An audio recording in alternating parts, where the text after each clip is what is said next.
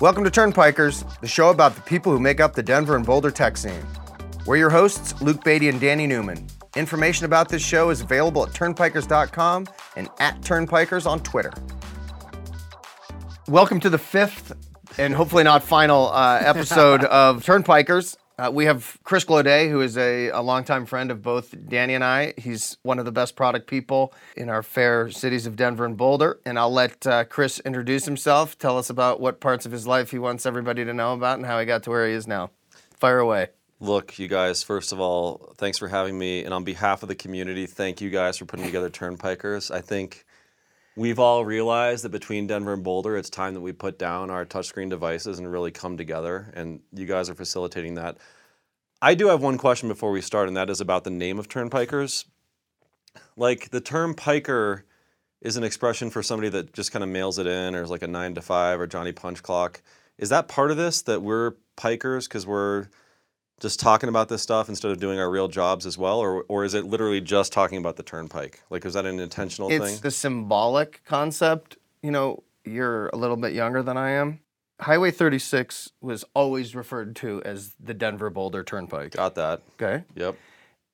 And that's where it begins and ends. That's it. Yeah. That's it? Okay. We're not calling people pikers. You will not find anybody saying anything negative about anybody on this Yeah. show. And if you want to start doing that, We're gonna do that. Then episode 5 will be eliminated from the roster. No, I think we go dark on this one and see what it does to the ratings. And I know you guys don't need any help in that category, and that's definitely not what it's about. Okay. But all right. I also wanted to ask about the souvenir, or not souvenir, but I guess the branded clothing, like where are the T-shirts coming from, and can Under Armour participate, of course, in sort of putting the best technical fabrics in front of the Turnpiker logo and getting this stuff out there? Sorry, Turnpikers. I don't know what Danny's opinion about kind of, startup swag and that kind of stuff is.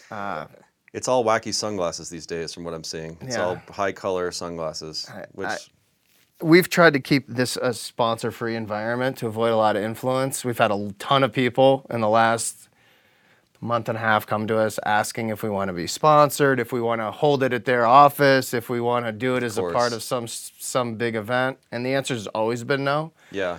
Let me be clear. We would charge full price. Like, there would be no... Oh, okay. I'm trying to sell you guys some shirts here. And we can buy all the Under Armour stuff we want at Walmart, so your hookup is not necessary. Okay, fire away. Okay. You're also a Denver native. Yeah. Grew up in Denver. No, you didn't. You grew up in Aurora. Grew up in Southeast Denver, Aurora, Eagle Crest High School. I took I went to Colorado College. I took one computer science course there. Actually, let me just take a step back. My dad bought a Mac. He was an early adopter. And so when I was 10 years old, my dad had like an early Mac. And he bought a basic capital B programming language book. And he brought it home and he told me that if I could program one of the things in there, which effectively at that time was, for a 10-year-old, transcribing all of the code that was laid out in the pages and just hoping not to typo anything and then hitting return, that he would give me $10. And so I transcribed the Lunar Lander program, which if anybody considers themselves an engineer and hasn't built Lunar Lander, you're a complete fraud. But that's where you're landing on the moon and you're adjusting the thrusters by entering like a decimal value and like trying to not blow your spaceship up.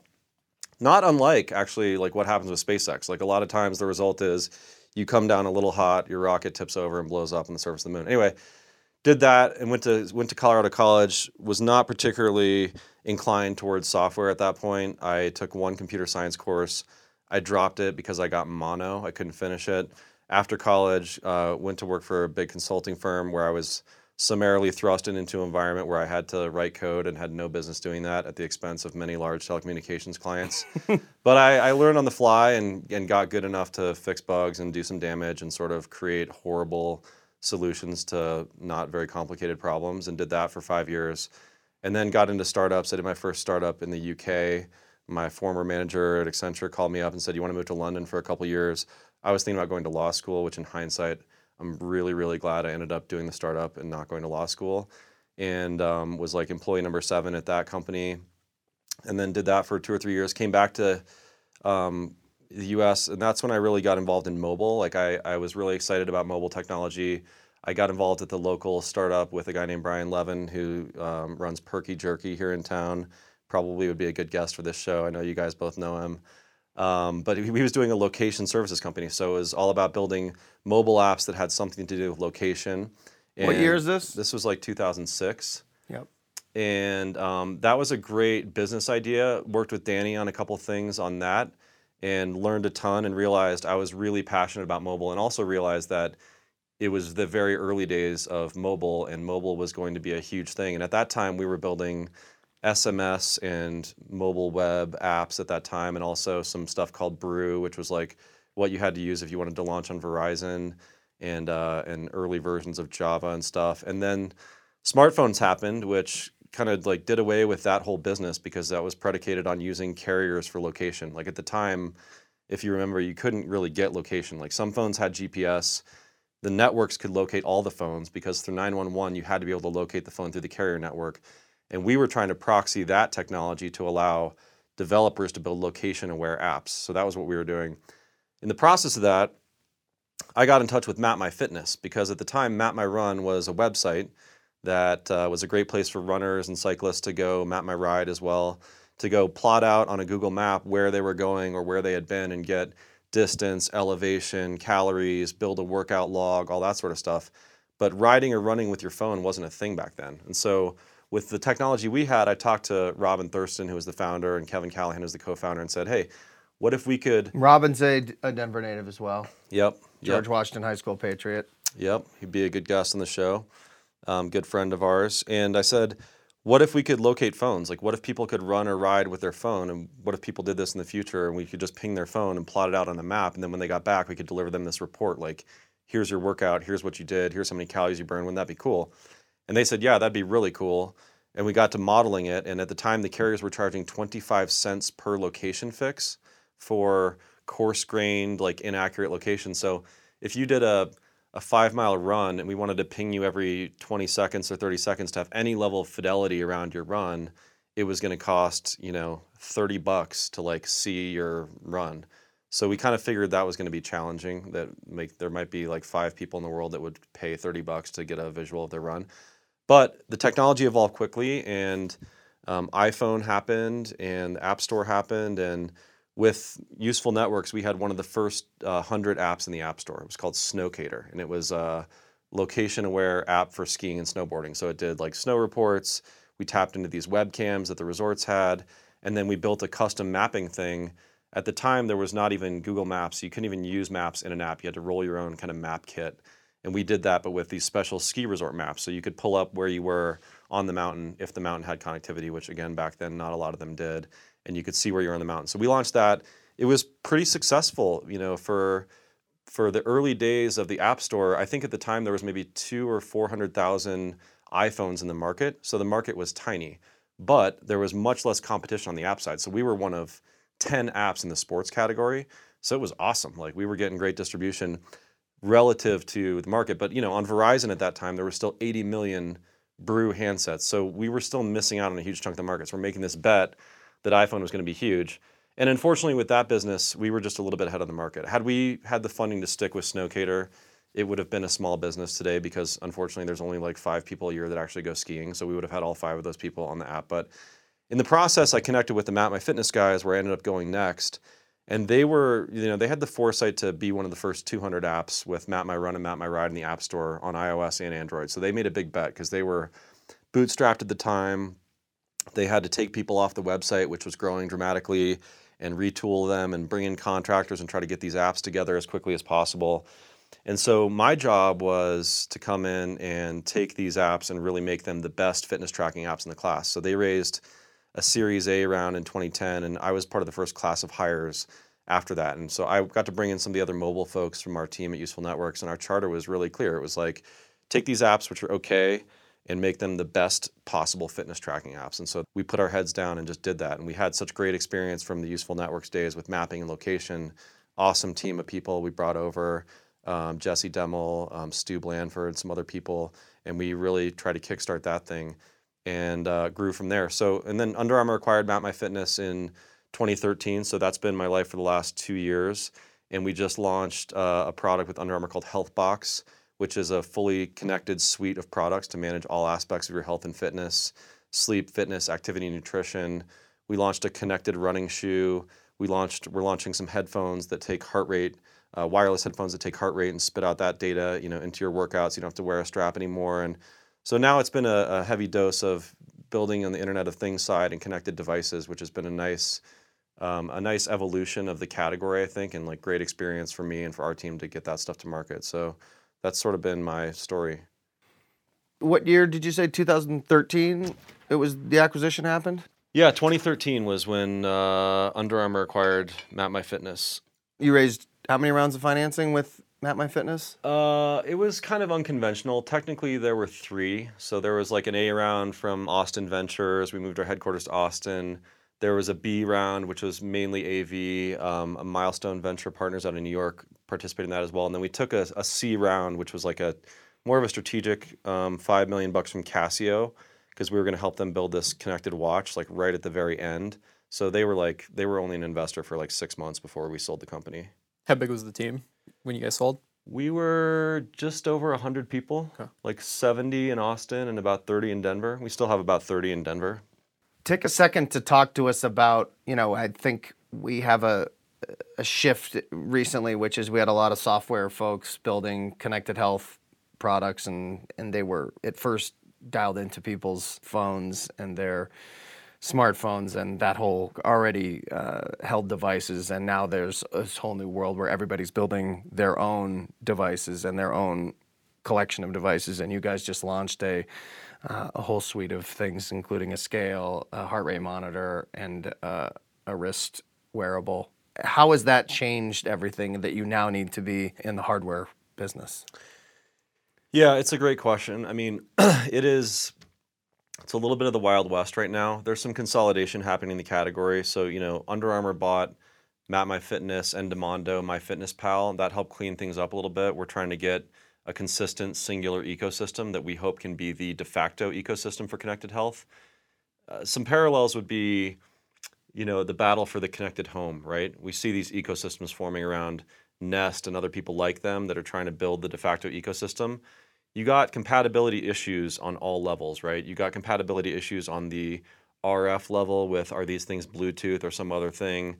You got compatibility issues on the mobile OS level.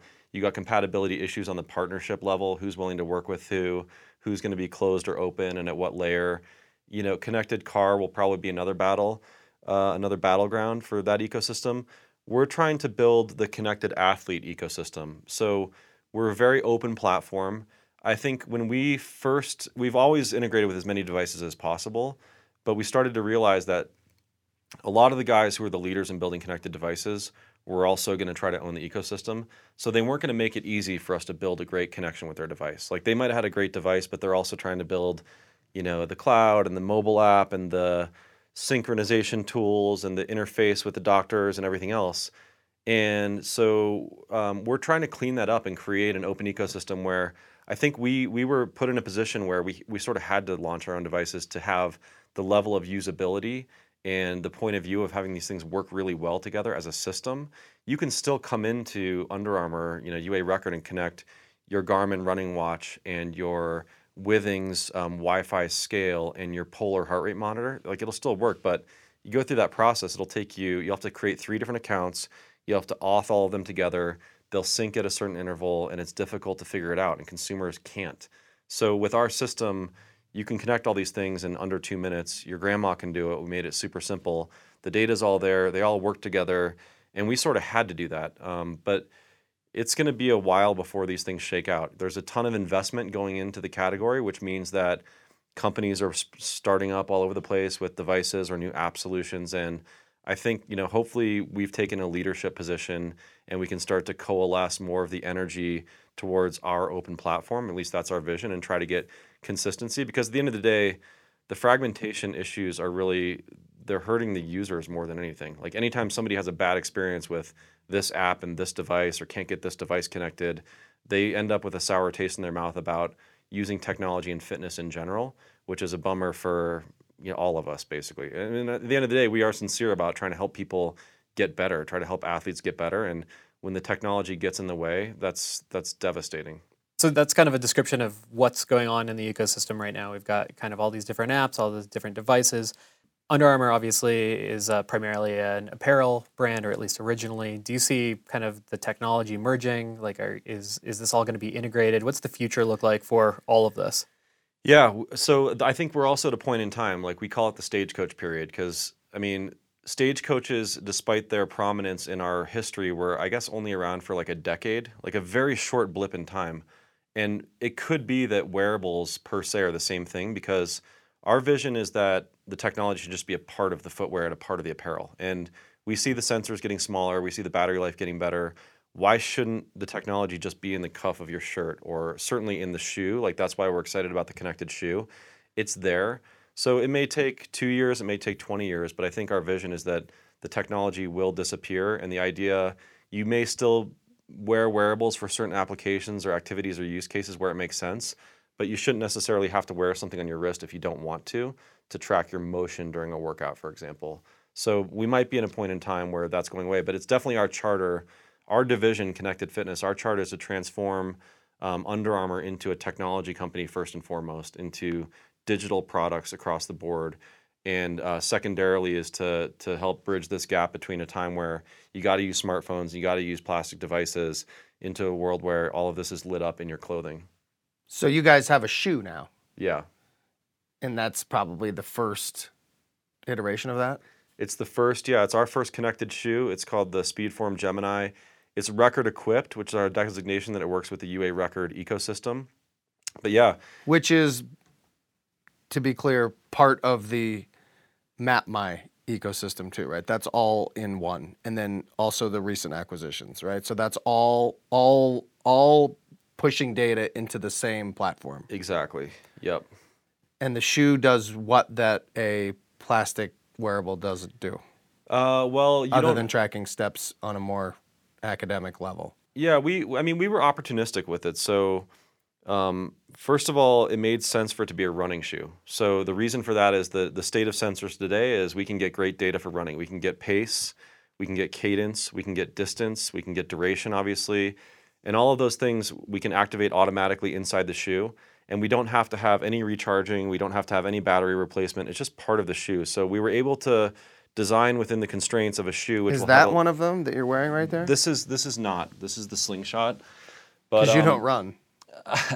actually, if you want to friend me on UA Record, you can look at my fitness history. There are a few runs in there. But yeah, we wanted to design something where the user didn't have to think about it. And so running was a great application for that. The sales have been awesome in the first couple weeks, ton of great feedback on it. But the cool thing is, if you don't want to be bothered with the technology, which has always been our vision, you can go for a run, you can leave your phone at home, come home, and when you're in proximity to your phone, it's going to automatically sync. You'll get a report, you'll get credit for it, it'll count against your workout history, and you don't have to fiddle with the technology. You don't have to change one behavior. You can just do what you do today, which is put on your running shoe and go. If you want to pair it with the app and get real-time stats, or pair it with the wearable, you can get more accurate real-time stats to monitor your pace or set goals or get audio feedback about where you are relative to your pace or distance goals, or do interval training or those kinds of things. But if you want to just ignore the technology and go run, you can do it. And that was a big part of the plan for that project. Is that tracking GPS as well, or do you need your phone for that? If you have your phone with you, we'll kick in a GPS mode. It uses an accelerometer, but it's heavily calibrated. So we're not just like using a steps and then stride length calculation. We're actually using the motion, which lets us get super accurate. In a lot of cases, it's more accurate than GPS due to GPS bounce in urban areas and things like that. But it'll use GPS if you pair it with your phone. The churn issue is a huge issue with the wearables. What's the latest thinking at Under Armour and at Fitbit and all these other places that I think you're obviously familiar with? It seems now that everybody has a drawer full of these things. Yeah. But yet people are still picking them up. Yeah. Is that something that is not really a problem, or is that something that you think is really a problem? And is the shoe a response to that? Like you said, that way you don't have to change your habits? Yeah. I mean, are we going to get more of them, or are we going to get less of them, is your guess? Well, I would pop the stack on that question one level to say that churn is a huge problem in mobile content and mobile applications in general. There was a great article yesterday, I think it was like Andrew Chen or someone, but it was just a bunch of great data about the retention issue, right? And roughly speaking, for most apps, after day 0, you're only going to see 1 in 5 users on day 1, and it gets worse from there. And that phenomenon, I think, has bled over to wearables to an extent. But I would also say that there is definitely a smartphone upgrading phenomenon going on here as well. So on our platform, we see a ton of repeat purchasers. Like we see people that had the first generation wearable XYZ, and then they may have churned a little bit, but they were the first people to upgrade when the next generation product came out. So in the same way that we all now have 5 iPhones sitting in our drawer, which is something I want to ask you guys about, we see people upgrading wearables. So it is for sure a problem, and we have a bunch of strategies to address it. We feel like it's incumbent upon us as the provider to provide enough meaningful insight to engage you and help you improve and help you meet your goals, that the wearable is lacking a call to action. Like by day 17, you sort of know what 6,000 steps feels like. You definitely know when you did a workout, you know when you slept well. How do we actually make more sense of that data and give you things to do and tell you what to do next in an intelligent way? And nobody's doing that. It's what we call getting beyond the bar graph, because every wearable is paired with some app that is just giving you yet another bar graph of your trend over the last 30 days, and that's interesting for a little while.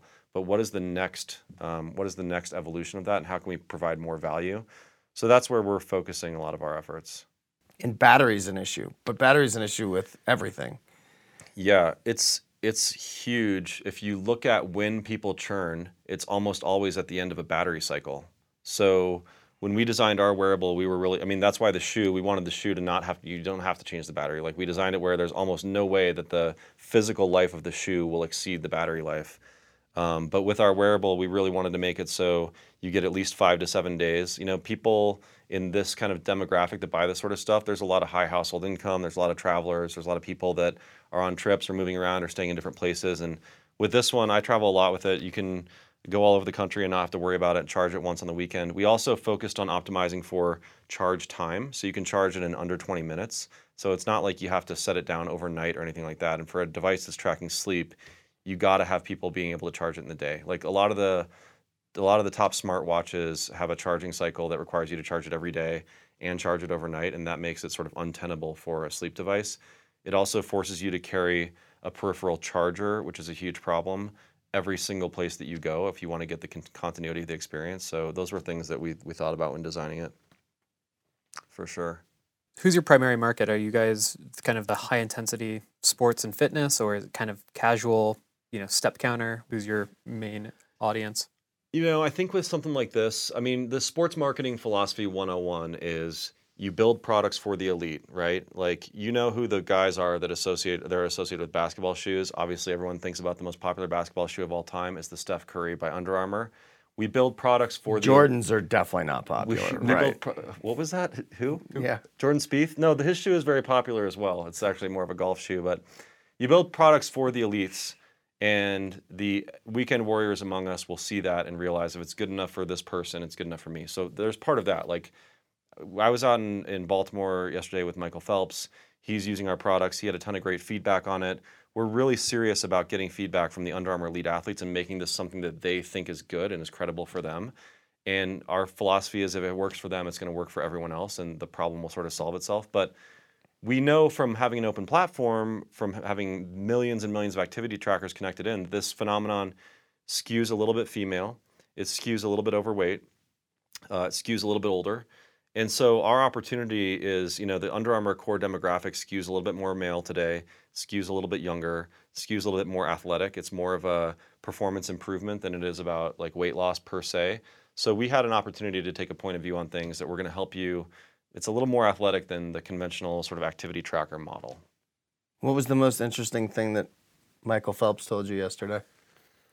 Oh, God, there was so much. I guess the biggest thing was how honest and refreshed he was. I'd never met him before. I've read all the things that everyone else has read.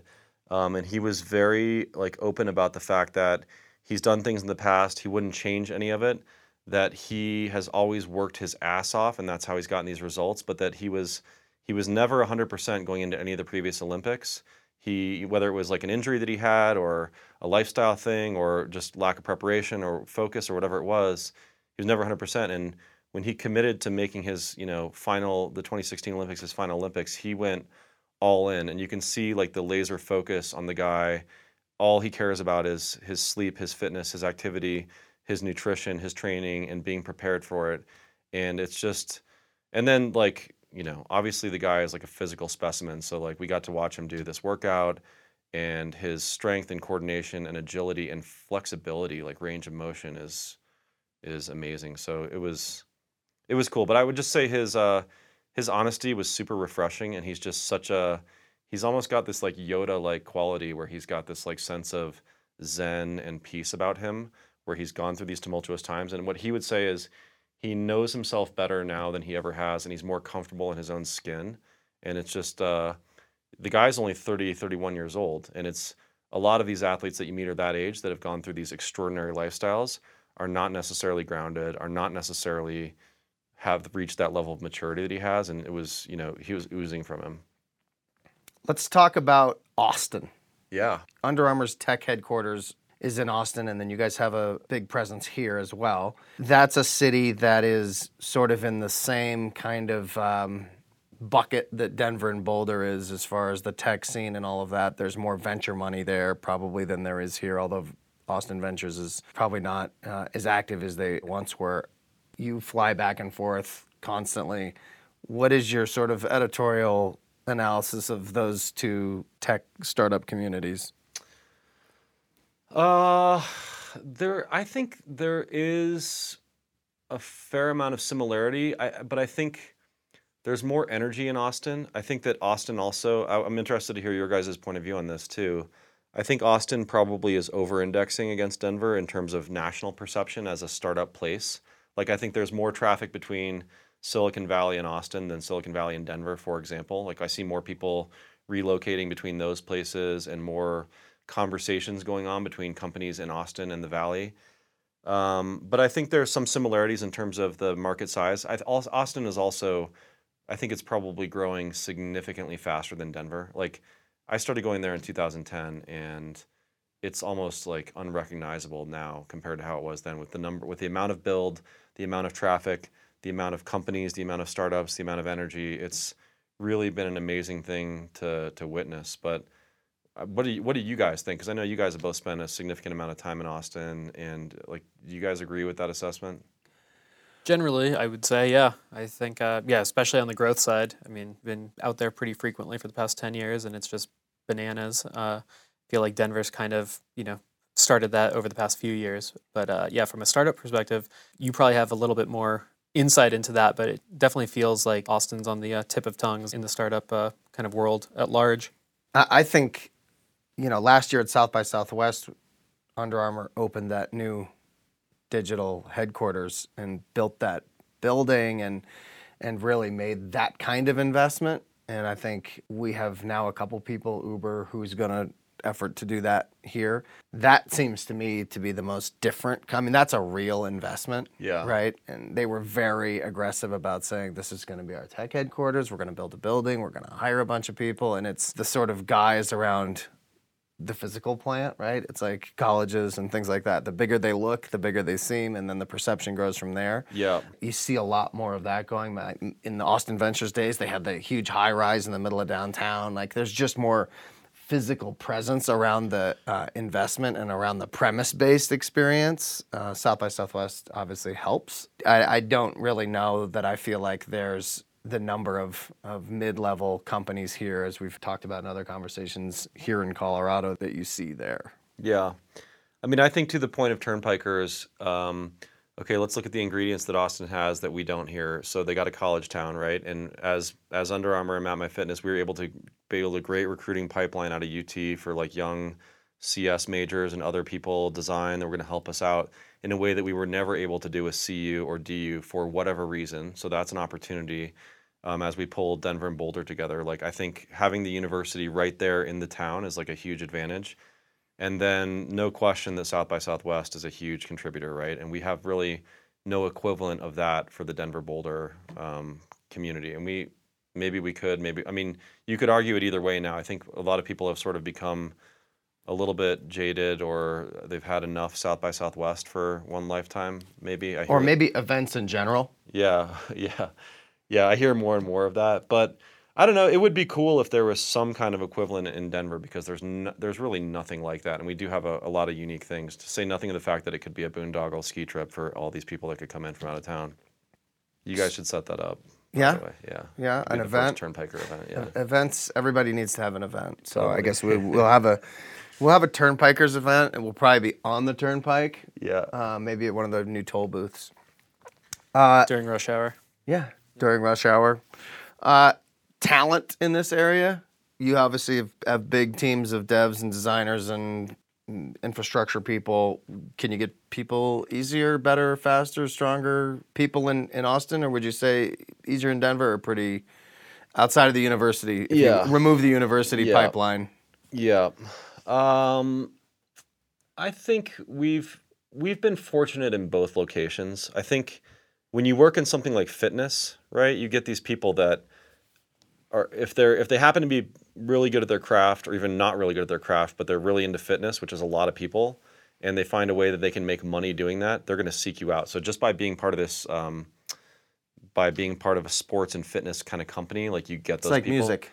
Yeah, exactly. So what developer, what designer, what QA person, what product person that's even remotely into fitness wouldn't rather come work on a consumer fitness application than, I mean, almost any alternative, right? Or if they were into music, whatever. So we've had that advantage. So we've always been fortunate to have great people. But we've focused the Denver office we've sort of kept at a certain size. So I can't speak much to talent acquisition. We've been opportunistic around certain like really tough spots like iOS and Android engineers that we've been able to pick some great people out of the local market here in Denver.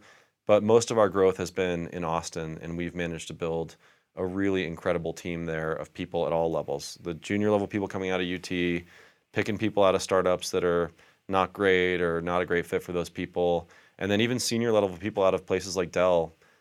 Tons of awesome people out of places like that want to come work for a smaller company or work on something more consumer friendly, and we get our pick of the litter. So now as part of Under Armour, with the growth story, we get a ton of amazing talent inbound, and it's just a matter of like figuring out who the best people are and what's the best role for them, and finding like the right team and the right spot for them. Does the Denver office versus the Austin office, is this kind of solely focused on one portion of something, or is it kind of just crossover and you just happen to have a Denver office? It's a mix. I mean, both of them are roughly 60% engineering. But yeah, it's a mix. We've kind of intentionally tried to keep it that way because we know we're going to have, co-location and virtual situations as we grow as a company. So we don't want to get ourselves into geographic silos. So we got people on my team that work on UA Record in the Denver office. We got a bunch of people that still work on the MapMy applications. We got a few people that are in the media side of the business working on sales or account management. So it's really a mix. Outside of Under Armour and your growing career as a comedian, which we'll dedicate a significant amount of our remaining time to. I'd like that, yeah. What other stuff have you? I know you speak at some events around here, and I know you advise some startups. And what else is going on that's interesting to you? We work together with a guy named Steve Baker who's working on a startup called Brandfolder here in town. It's awesome to be involved in that. It's been a great idea and great to watch him like grow that essentially from zero through Techstars to where that is today. So I love trying to help those guys out as much as possible. I'm certainly interested. I talk to a lot of different startups and try to contribute where I can because I think there's still this idea that there's still this like naive hope, and I get it. Like I have this hope in a lot of different ways about various areas of my life, but like if I just build a mobile app, if I just launch a mobile app, like something's going to happen, and like it's not. And like I can save people a lot of time by having that frank conversation. I enjoy it. You're one of the best wet blankets ever. I think there are so many interesting and creative strategies to get into mobile today, whether you're a big brand or a small company or whatever. And sometimes it is an app, but it might not be the app that you think it is. And sometimes it is, and sometimes it's doing something else. So I love talking to companies of all different sizes and working with like local entrepreneurs to try to, advise on those sorts of things. So yeah, that keeps me busy. But honestly, I wish I'm trying to spend more time in Denver because, like you said, I grew up in Southeast Aurora / Denver. I'm interested in helping grow the community here, but my job's taking me to Baltimore and Austin and San Francisco like all the time right now. So it's one of the big challenges I have for myself in 2016 is how I can participate more in the kind of the Denver startup community. Where do you see your next thing? If you were to start something right now, what would that probably be? So back to, like everyone else, I have a million stupid ideas, but I've been noticing more and more that my house is filled with old iPhones. So like we have this Filled with what? old iPhones. Old iPhones. So I started selling, when I would upgrade or crack my screen or whatever, I would sell my iPhone back to Gazelle or whatever. It was like $250, $300. It was great. I tried to do that like 3 weeks ago, and they offered me $25 for my iPhone 5S. So that market of refurb iPhones and buying those old iPhones is gone. Like, I would rather frame my iPhone and hang it on the wall than get $25 for it or give it to my kid to play games with or whatever. But we're all sitting around now with these freaking supercomputers packed with all of these sensors that are sitting in our houses that could do all sorts of things. And like, we're still going out and buying, drop cams and crap like that. And I'm like, when is somebody going to put all these phones to work? Because like, there have to be millions and millions and millions of phones on a daily basis being decommissioned in our homes. And tell me if you guys have heard of a product or have an idea or have seen anybody doing anything interesting with those phones, because they're just sitting in our drawers. Give them to your kids?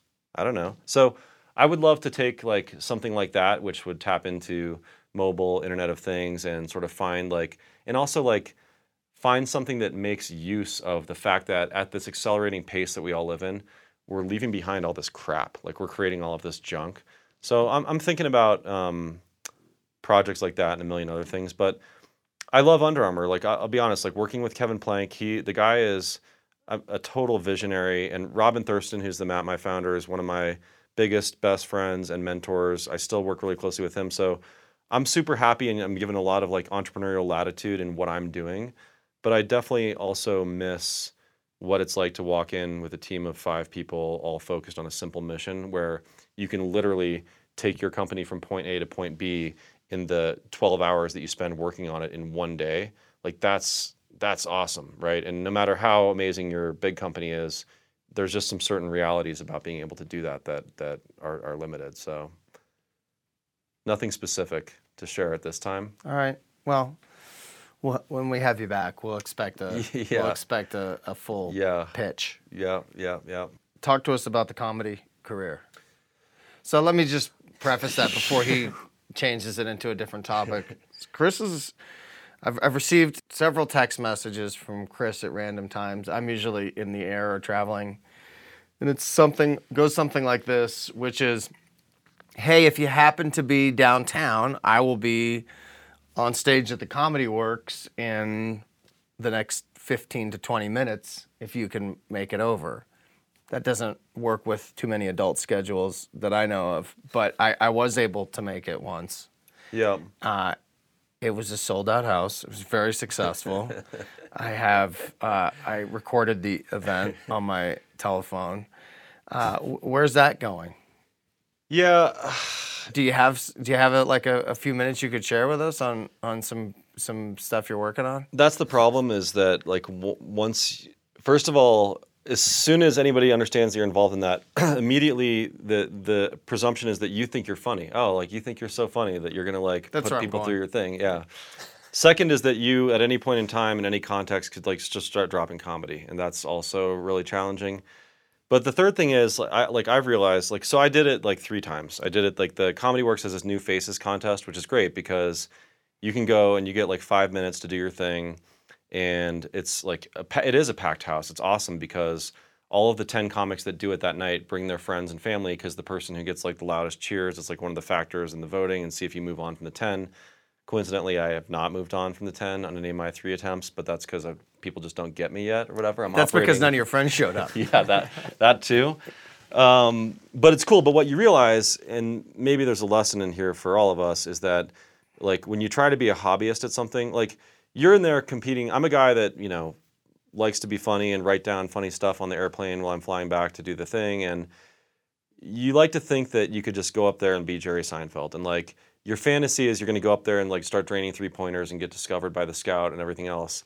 The reality is that the guy who isn't necessarily the brightest and maybe isn't even that hardworking, but just happens to have put more work into this than you, by going down to frickin' Lion's Lair or the Squire Inn and playing to 7 drunk guys in the corner has had enough reps and enough feedback to tune their material, which also might be way worse than your material, to weed out the crap and to get the good stuff to the forefront.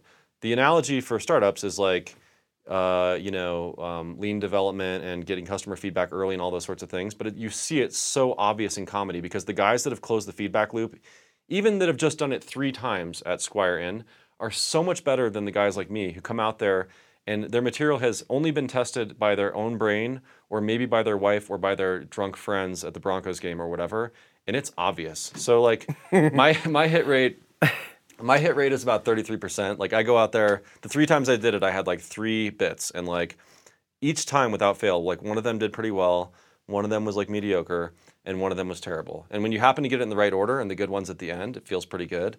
When you lead with the awesome one and the last one is terrible, you feel like you sucked. But then when you see the guy go out there after you and make jokes about weed and cops eating donuts and just crush, you're like, all right, like I gotta go back to the drawing board. Which of your bits has been the most successful?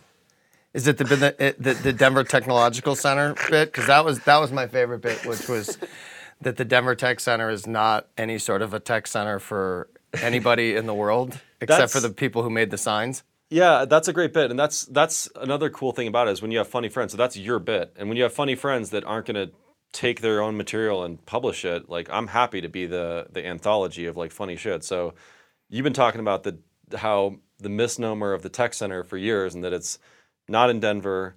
There's not really any. The Denver Tech Center. Not really any particular technology going on there per se. There's like I don't know if anything's ever been invented the Red there. Robin headquarters. There's a couple John Elway dealerships, and it's not really centralized either. It's probably one of the most sprawled out centers in the world.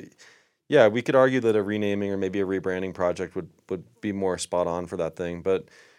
Yeah, that did well. There was a little Fiddler's Green bit in there as well that did some damage, but it's hard to say. Also a part of the tech center. Yeah, also a part of the tech center, exactly. I think Fiddler's Green Clearly. is in the tech center. Yeah, certainly. The other hard part is, to the point of this show, we've kept this pretty clean, right? And it's easy to get a laugh by quote unquote going blue, which is like dropping F-bombs and talking about uncomfortable and gross stuff. And I like doing that, but you watch. There's this great thing with Seinfeld, Chris Rock, and Louis C.K., and they talk about how like a lot of them view that as like sort of hack. Like Jerry Seinfeld will never drop an F-bomb, and it's like the highest art form for him to go out there and keep his material totally clean and just kill people the whole time. Whereas others, that was Bill Cosby's motive too. He was always running clean. Yeah, exactly. I don't really buy that because I think that's great if you can do that, but there's a lot of guys that have plenty of great clean material but also have amazing like really irreverent or like profane stuff, and I think that's like takes just as much talent. The real hack stuff that gets me is these guys that go up there, and I'm not even kidding. I can't believe people laugh at this still, but they'll do 5 minutes about weed, and it's like, okay, we get it. Like we live in Colorado, weed's legal. Like we get that it gives you the munchies. We get that you drive slower on weed, and yet you will see 300 people falling out of their chair like a Russell Simmons Def Comedy Jam when this guy gets up there and makes a joke about weed. And that's where you get frustrated and you're like, well, maybe I should go back and... How'd you get into the comedy thing? Is it something you'd been wanting to do? And so, you know how like you have these things that you want to do and you're like, some of them are terrifying and you're like, I'm just going to frickin' do it. Well, with this,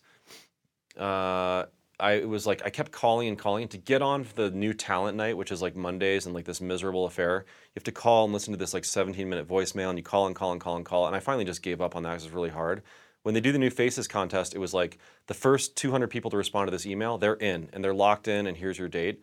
And so I'm like, well, this is calling to me, and it just sent it to me, and I'm like, you know what, I'm gonna do it. And so I did it, and I got the date, and I got the time, and I didn't get the time. I missed it because I was traveling for work.